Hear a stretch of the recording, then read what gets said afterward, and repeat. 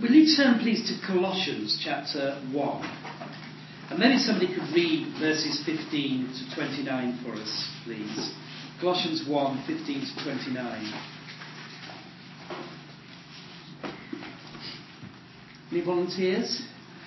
I thought it was funny this morning when John said turn to the Bible and people got out their telephones and with the Bible on their phone. I think there was something text messages. Yeah, they were actually. I read one or two of them, but no. Anybody like to read the passage? Yes, go. Colossians 1, 15 to 29. He is the image of the invisible God, the firstborn over all creation. For by him all things were created, things in heaven and on earth, visible and invisible, whether thrones or powers, or rulers or authorities, all things were created by him and for him. He is before all things, and in him all things hold together. And he is the head of the body, the church. He is the beginning and the firstborn among the dead, so that in everything he might have the supremacy. For God was pleased to have all his fullness dwell in him, and through him to reconcile to himself all things, whether things on earth or things in heaven, by making peace through his blood shed on the cross. Once you were alienated from God and were enemies in your minds because of your evil behavior. But now he has reconciled you by Christ's physical body through death to present you holy in his sight, without blemish and free from accusation, if you continue in your faith, established and firm, not moved from the hope held out in the gospel. This is the gospel that you heard and has been proclaimed to every creature under heaven, and of which I, Paul, have become a servant. Carry on. Yeah, if you go to the end of the chapter, please. Now I rejoice in what was suffered for you, and I fill up in my flesh what is still lacking in regard to Christ's afflictions, for the sake of his body, which is the church. I have become its servant by the commission God gave me to present to you the word of God in its fullness, the mystery that has been kept hidden for ages and generations, but is now disclosed to the saints. To them God has chosen to make known among the Gentiles the glorious riches of this mystery, which is Christ in you, the hope of glory. We proclaim him, admonishing and teaching everyone with all wisdom, so that we may present everyone perfect in Christ. To this end I labour, struggling with all his energy, which so powerfully works in me. Great, and I enjoyed the reading of that. And I was once taking a service in Batley in West Yorkshire, and a godly old minister came up and rebuked me nicely afterwards. And I try to have a rule, and that is if I'm rebuked, not to answer, not to give a defence for at least 24 hours. The natural reaction to a rebuke is that you defend yourself immediately, or you go on the attack, and somebody says something to you, and you say, "Well, you did this, which is awful," but that's the natural thing. But he rebuked me. He said, "You didn't read the Bible well." And he said, you need to, that is the word of God. Somebody said, "Hey, Roger, read the Bible well. It's the only bit of one of your services that we can guarantee is inspired." But we need to read it well. I thought we read it well, very well. So thank you. I love biography. Maybe if I'd had a better trained mind, I would have enjoyed academic books more than I do. I read academic books, I read commentaries and things, but I enjoy biography, secular biography, Christian biography. I think they're wonderful. But I am aware that one of the problems of biography, and especially autobiography, is the danger of egotism and self-justification and even lies.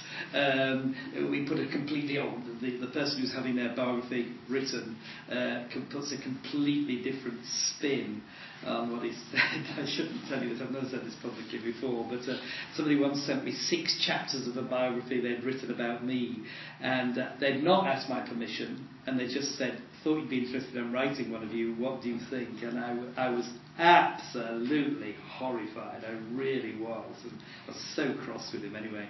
It died a death. But he just got bit. He'd heard me several times preaching. He started to put things together, and it's a dreadful thing. Horatius Bonner left in his will that nobody should ever write his biography, and I think that's not a bad idea. And yet I love reading other people's biographies. But the Apostle Paul gives us insights time and again into his life, doesn't he? He has autobiographical insights. They're little snippets. They're always on the backdrop of doctrine. But he tells us very, very honestly about himself. He talks about his failures as well as his successes. And he talks about the struggles that he has.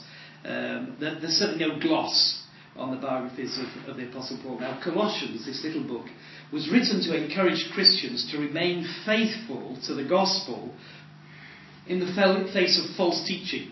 There were false emphases. There was a false view of Christ. There was a false view of God. And so you get this wonderful corrective passage in Colossians chapter 1 about the Lord Jesus Christ. And throughout the whole little letter, he emphasizes the supremacy of Christ. And then he authenticates his authority to write these things by telling of his own suffering. All right? So here is Paul writing to correct this little church. He's actually never visited the church at Colossae.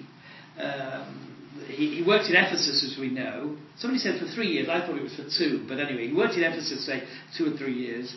And there, a chap from Colossae, 100 miles away, called Philemon, had come, heard Paul preaching, been converted, and gone back to Colossae and started a church in his own home. All right? It was almost like a strawberry plant. I think it's a very effective way of church planting. From a position of strength, you send out a shoot and you get another plant here. It was a strawberry plant sort of church. But he's writing to them to correct them. And he says, look, I have the right to say this because of my sufferings. Now, this is very interesting. It doesn't mean that just because somebody suffered a lot, they necessarily have the right to speak. They may have suffered for a stupid cause, you know. But on the other hand, when it's a real believer who has got evangelical doctrine, there is something very authoritative about somebody who suffers. When I was late teens, there was a guy going around called Richard Birnbrand. I never actually saw him do this, but apparently very often on his in the pulpit to hundreds, he would bare his chest and show the marks of the lashings he had that were still scarring his flesh. And, you know, people were all horrified, etc. But it sort of said, look, I'm telling the truth about this. But it's this verse 24 that I think is very key. And it's a problem text, frankly. And I want us to try and look at it and see what it is saying to us today. I now rejoice in my sufferings for you and fill up in my flesh what is lacking in the afflictions of Christ for the sake of his body, which is the church. I think if you were talking to somebody on the street and somebody said, you know, there are things lacking in the afflictions of Christ, we might immediately rise up on our hackles and say, hang on a minute, there's nothing lacking in what Jesus suffered. But here the Apostle Paul says, I'm going to fill up in my flesh what is lacking in the afflictions of Christ. Well, the afflictions of Christ brought us reconciliation with God. They brought us redemption, purchased by the precious blood of the Lord Jesus Christ. They brought us justification. Certainly there's nothing deficient in the finished work of Christ. Now, the Roman Catholics would teach that, of course. You know, so they have to have a repetition of the quote-unquote sacrifice of the Mass. So what do they really say? Well, Christ died, yes, for sin. Great, but he needs to, as it were, be sacrificed afresh. So when you take the bread and you drink of the wine, or the priest drinks of the wine, there's this transubstantiation. The bread turns into the body, the wine turns into the blood of Jesus, and he is sacrificing again, this continual sacrifice. And actually that is, of course, I'm sure most of you know, the big issue of the Reformation. It was all to do with the Mass and the doctrine of transubstantiation. Did Jesus die once and for all sin, or is this to be a repeated sacrifice? And the Reformers used to talk about the blasphemy of the Mass, because they were really saying that Jesus' work wasn't sufficient for our sins today. And that is blasphemy. So Paul isn't writing and saying there's something insufficient about the finished work of Jesus Christ that needs to be reenacted through the Mass or whatever else. He's not speaking, if I can put it more straightforwardly, Paul is not speaking about redemptive suffering. And if I put it in the context I've just spoken, he's not talking about purgatory or the purchasing of indulgences. What is it? The moment of something coin in a box, something sold from Purgatory Springs. Do you remember that famous quote from Tetzel?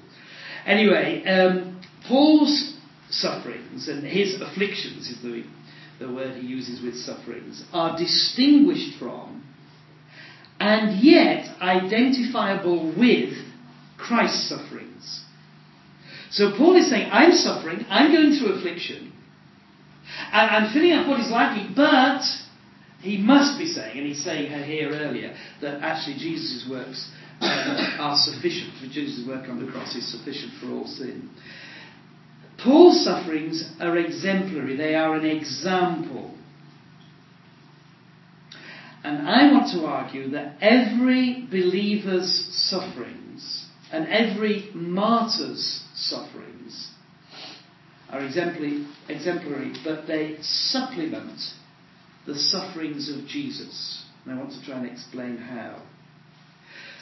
The afflictions that we go through, the persecutions that we endure for the testimony of the gospel, are a sort of, trying to get the word right, they are a remnant and a continual display of the sufferings of Christ. They are not a reenactment of the sufferings of Christ, but they are a continual display. Jesus has died once and for all sin. Christians have come to Christ and found everything we need and we desire in Christ. But actually that doesn't free us from suffering at all. In fact, God takes our sufferings and he uses them as a sort of visual aid to portray the heart of the gospel, which is the suffering of Christ. Now it seems to me that we don't particularly say this in our evangelistic meetings. No, I don't know, sometimes I do. But it seems to me that Christians have suffered immensely more than non-Christians. Think, for example, let's go to John's story the other day of the Boxer, of Hudson Taylor, and then we go to the Boxer Rebellion. Do you know how many CAM missionaries died in the Boxer Rebellion? 160 or so. 160. I read a book, and it's worth reading, entitled "We Felt Like Grasshoppers," and it's the story of the Africa Inland Mission. And a bit like Hudson Taylor attracting these young, brilliant people, they were qualified as doctors and accountants and teachers, etc., men, women, couples. Just as they went with Hudson Taylor to China, they were also going to Africa. But to be frank, I don't want to be horrible, but they were dying like flies. They were there 3, 4, 5, 6 months mostly, and that was about it. And they died of malaria, and they were giving themselves. They knew what they were giving themselves to, and very quickly they couldn't cope with the conditions, and they died. Now there's a rich reward in Africa, and still a great openness to the gospel in many parts of Africa. But no doubt it was partly due to the blood of the martyrs. They may not have been brutally murdered. Just a little mosquito was enough to finish them off, and they couldn't cope with it, etc. And in Northern Ireland, over the last 30 years, as we know, we've had the troubles of Northern Ireland, and that's 40 years now, but for 30 years there were the Troubles in Northern Ireland. And interestingly, a friend of mine who lived there throughout all the Troubles, a university lecturer, he said undoubtedly there have been a higher proportion of evangelical Christians who have been killed in the Troubles than there should have been proportionately.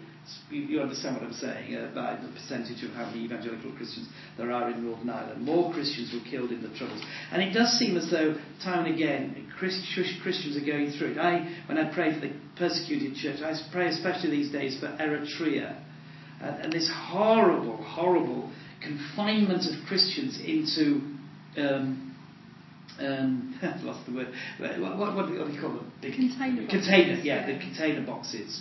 And dying there in the most horrendous conditions of heat and lack of water, food, etc. And basically because the president of Eritrea has just gone mad. He fought with Ethiopia, he lost, so he thought, right, let's take it out on somebody. And it's terrible. And then Beslan Baptist Church. And several of the children who were killed in that Beslan massacre in Russia a few years ago were from the Baptist Church, Christians. The pastor lost all his children. Wow, the suffering. And then, I've got to be very careful because there are some single girls here, and I don't mean this in any way, in a patronising way, but I think, from my understanding of the whole issue of singleness, etc., one of the most difficult things, I think, for the Christians in the West, in Britain anyway, let's say, is for Christian girls to remain single because there aren't enough Christian guys going round, for whatever reason. The guys that are single, I presume, with one or two exceptions. But there aren't enough Christian guys to go round. And then the girl takes up her cross and says, right, I'm going to follow Jesus. If I went out into the world, there would be somebody, but I'm not going to go into the world. And to go back to an empty room year after year after year after year. There's a Christian I've worked with many times in Christian ministry, a great Christian girl, and she's about 4 or 5 years younger than me, and I've just heard that she's starting living with a non-Christian barber boy, and my heart just sank, and I thought, I cannot believe this, except for the immense pressure of decades of longing for somebody, etc. And then the number of Christians as well who are in unsatisfactory, unpleasant jobs, day after day, week after week. Now, you'd have to go to some of the, I don't know that you get it quite as much in the south of England, but go to some of the northern churches which are very working class and talk to the ordinary people there, and they hate their work, but there's nothing else for them, and they're there week after week earning virtually next to nothing, and yet they're there, yes, trying to live for Christ and speak for Christ and finding it very tough, and that's tough. Few people in the last century, I think, have understood the inevitability of suffering more than Dietrich Bonhoeffer. We may not agree with him on everything, but that doesn't matter. He seems never to have wavered in his antagonism, his Christian antagonism to the Nazi regime. And of course, eventually it meant that he was going to be imprisoned, and then he was going to live under the threat of torture, and then danger to his own family, and finally he was executed under the direct order of Heinrich Himmler in April 1945 in the Flossenburg concentration camp, and it was only a few days before it was liberated. Now, listen to what he said. Suffering, then, is the badge of true discipleship. The disciple is not above his master. Following Christ means suffering because we have to suffer. There was a bit of Latin there, but I missed that out. That is why Luther reckons suffering among the marks of the true church, and one of the memoranda drawn up in preparation for the Augsburg Confession similarly defines the church as the community of those who are persecuted and martyred for the sake of the gospel. Discipleship means allegiance to the suffering Christ, and it's therefore not at all surprising that Christians should be called upon to suffer. So the afflictions of Christ are filled up by the reality of those who suffer and are taken up behind the cross. When we deny ourselves, when we go all out for the cause of Christ, we are, can I use this word, incarnating the sufferings of Christ to the watching world today. we are showing again that yes, we are a people under God who are not above the Master, the Lord Jesus, but we are willing to suffer. John Calvin said, God does not call the people to triumph because he has exercised them, before he has exercised them in the warfare of suffering. Warren Wiersbe, whose writings I love very much, said Calvary is God's great proof that suffering is in the will of God and it always leads to glory.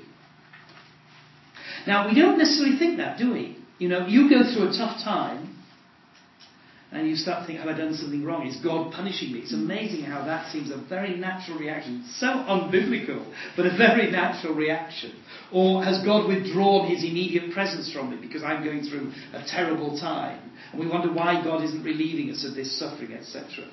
But according to 1 Peter, rejoice, this is chapter 4, verse 13, rejoice insofar as you share Christ's sufferings, that you may also rejoice and be glad when his glory is revealed. And of course, Peter always marries together suffering and glory. They're not divorced. What is the Christian life all about? Well, suffering, but glory. And glory, but suffering. They're both there. So, what can we learn from this? I can't believe I've only got 9 minutes left. That's right. First, some lessons. 1. We are to be strong in the Lord, but to remember the value of vulnerability. To be strong in the Lord, but to remember the value of vulnerability. I think I can tell you now because I'm not criticising him, but I have a very good friend. We grew up together. He's now the Deputy Director of Public Prosecutions in Northern Ireland, and we've been great pals for many, many years. And I always felt there was something lacking in Steve's life. He seemed everything was too easy, too smug, too formulaic, really. And then his second son was born with real disability. Now, actually, through surgery, they'd corrected it completely, and you'd never know. But there was some real disability that was a great heartache for Steve and his wife Helen and all the rest. And I did feel it was at that time God put within the life of Steve maturity and a sense of vulnerability and realism. The Puritan John Collins said, the gospel gets really more advantage by the holy, humble sufferings of one saint, simply for the word of righteousness, than by the 1,000 arguments used against heretics and false worship. The humble sufferings of one saint. Remember the words of Hugh Latimer to young Ridley, when they're about to be martyred in Oxford. Play the man, Master Ridley. Today, by God's good grace, we will light a flame in Britain which shall never be put out. Well, sadly, I think it has been put out. And I used to say, sadly, I think it's flickering, but I think now we've just got the whisper of a bit of smoke left. But nevertheless, through their immense sufferings, martyred, burned to death, along with 250 odd others. They lit a flame in Britain, which Britain enjoyed for 350 years. And the lovely story, if you've never read it, you really should read Darling Diver Rose's book, Evidence Not Seen. It is totally unputdownable. But here she is, and in a prisoner of war camp in the Dutch East Indies. And boy, is she suffering for the cause of Christ. And yet, right at the end, I mustn't spoil the book. I won't spoil it, but she meets again the commandant of the prisoner of war camp, and I'm not going to say any more now. But suffering and yet. And when I read that book, I know exactly when I read it. I read it December 31, 1999, into January 1st, 2000, because I couldn't get to sleep until I finished it. And what a wonderful book. And I prayed that morning, Lord, would you give to me, because I don't think I've ever really suffered for your sake, would you give to me the privilege of suffering for the gospel's sake? And I don't know what it is, but there are loads of prayers of mine the Lord doesn't seem to hear, but he did hear that one. Again, it was the most terrible year, but anyway, there we are. But you get the idea. So we're to be strong in the Lord. There is a confidence. We have a message. We have the Lord. We have strength, etc. But let's remember we are vulnerable as well. Secondly, we are to rejoice in the Lord, but remember sensitivity to suffering. There's nothing worse if you've got you're going through a real bad time and somebody comes up to you, "Hey, old fellow, well met, haven't we got so much to rejoice?" And you go, "Oh, okay, I'm sure we have somewhere." God withholds nothing from those who walk uprightly, according to the Bible. And yet, to quote Bonhoeffer again, a Christian is someone who shares the sufferings of God in the world. And those who always sort of talk of victory and triumph and beam and etc., etc. I don't know, it just seems as though, well, I don't know, perhaps they can rejoice more than I can rejoice, but it just seems as though there's something not quite real in there. The Lord, after all, is described as a man of sorrows, isn't he? He knew what it was to weep, not only at Lazarus' grave, but over the city of Jerusalem, because of the lostness of the lost. And I never quite understand the sort of cartwheeling round the street mentality that doesn't have a concern, a burden for the lost as well. It just, there's a paradoxical balance within our emotions of great rejoicing, but also knowing that people are very much going through it. How much we know of the sufferings of our fellow human beings is a measure of how much we love them. And it's been great to have had Vinny here, but he's really suffering over the fact that his brother Lawrence has got cancer of the esophagus, and he's an unsaved brother. Now, Lawrence isn't a Christian, but he just wants him to be saved. There's also, we learn to suffer on behalf of the whole body of Christ, remembering the persecuted believers, remember the starving believers, remembering the believers whose husbands have been martyred in troubles and difficulties, etc. Yes, we rejoice, but there is a sensitivity to the emotions of others. Thirdly, we worship the Lord, but we remember as well our witness to the world. We acknowledge the greatness of God, and yet there is to be that attitude within us that says, "Lord, whatever, as long as it's useful in your service, as long as it can be used to reach out to others." And remember, it's actually through much suffering that we enter the kingdom of God. That's another difficult text, but we'll leave that for the moment. But Acts chapter 14, verse 22, Paul was in Lystra, Iconium and Antioch, quote, strengthening the souls of the disciples, encouraging them to continue in the faith, and saying that through many tribulations we must enter the kingdom of God. And then 1 Thessalonians 3, verses 2 to 4, Paul had sent Timothy to the Thessalonians, quote, to establish and exhort you in your faith, that no one be moved by these afflictions, for you yourselves know that we are destined for this. For when we were with you, we kept telling you beforehand that we were to suffer affliction, just as it had come to pass, and just as you know. And then in Acts chapter 9, the Lord speaking about the Apostle Paul, he's a chosen instrument of mine to carry my name before the Gentiles and kings and children of Israel, for I will show him how much he must suffer for the sake of my name. That's incredible, isn't it? So suffering is in the purpose of God in Christian service. I wonder whether Christian service includes a friend of mine, Lynn. Again, we knew each other very well. I remember I was there when she was converted at age 17, and she was a bright sort of girl. She married a chap who was supposed to be converted through me, but he clearly was one of my converts. He became an elder of a church, but then Lynn got MS. And he thought, well, I'm not going to stay around with a woman with MS. So he went off after somebody else. Left Lynn with 2 children and became really uncontrollable because she couldn't control them. She couldn't move. She had to be helped in everything, to get up, to wash, to toilet, to dress. And for the last, I don't know, maybe 3-4 years, she's been in a Leonard Cheshire home, and she just lies there. Yet she loves the Lord. So is the acceptance of that suffering, I have to believe this. and the acceptance of whatever pain she's going through, is that for her service for Christ? And it has to be, she's filling up in her flesh what is lacking in the afflictions of Christ. The fact that she's there without grumbling, and I have to believe, as Amy Carmichael put it, and I've quoted many times, that God never wastes any suffering. God never wastes any pain. God never wastes any time.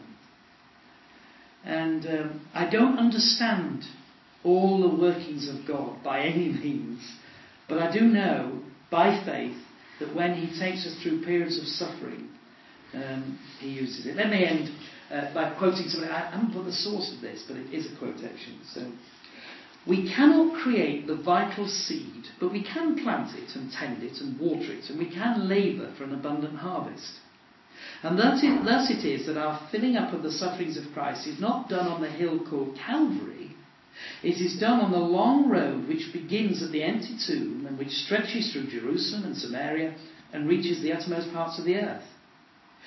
In the Christian redemption, our sufferings are not fundamental. They are supplemental.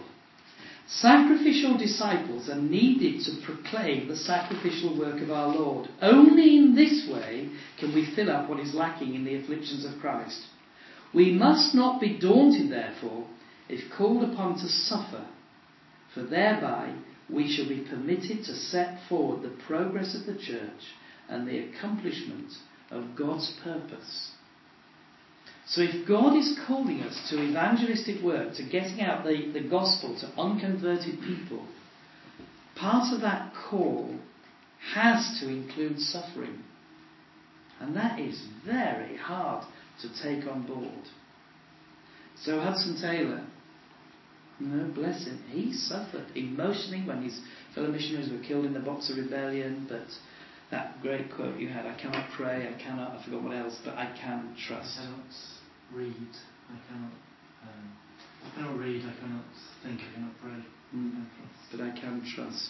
And God takes us sometimes down very lonely paths, and in those moments we need to learn to trust God in the darkness and say, Lord, this is very tough, but I just pray that it will be used to fill up what is lacking in the afflictions of Christ.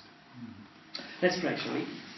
Father, we can never suffer as the Lord Jesus suffered, because he cried, my God, why have you forsaken me? We will never need to cry that, because you're with us through everything. But if there are ever times when we feel as though we've been forsaken, forgive us and help us in those times to walk by faith and not by sight. We pray in Jesus' name. Amen. Let me just finish. Sorry, as I was praying, I was thinking of Helen Roosevelt's words. If you've read her book Digging Ditches, which is the latest volume in her autobiography, basically it's on this theme. You remember she was beaten, she was kicked, she was raped, she was abused, she was thrown in prison, she was eventually taken up and lined in front of a firing squad in what was then called the Belgian Congo. She was back in prison. It was absolutely horrendous. And in prison, she came to this question, and it's worth concentrating to get this question. It wasn't, do I trust God to allow me to suffer, even if he never tells me why? I think that's a great question. But it wasn't that. This was the question. Can I thank God that he trusts me with suffering, even if he never tells me why? Can I thank God that he trusts me with suffering, even if he never tells me why?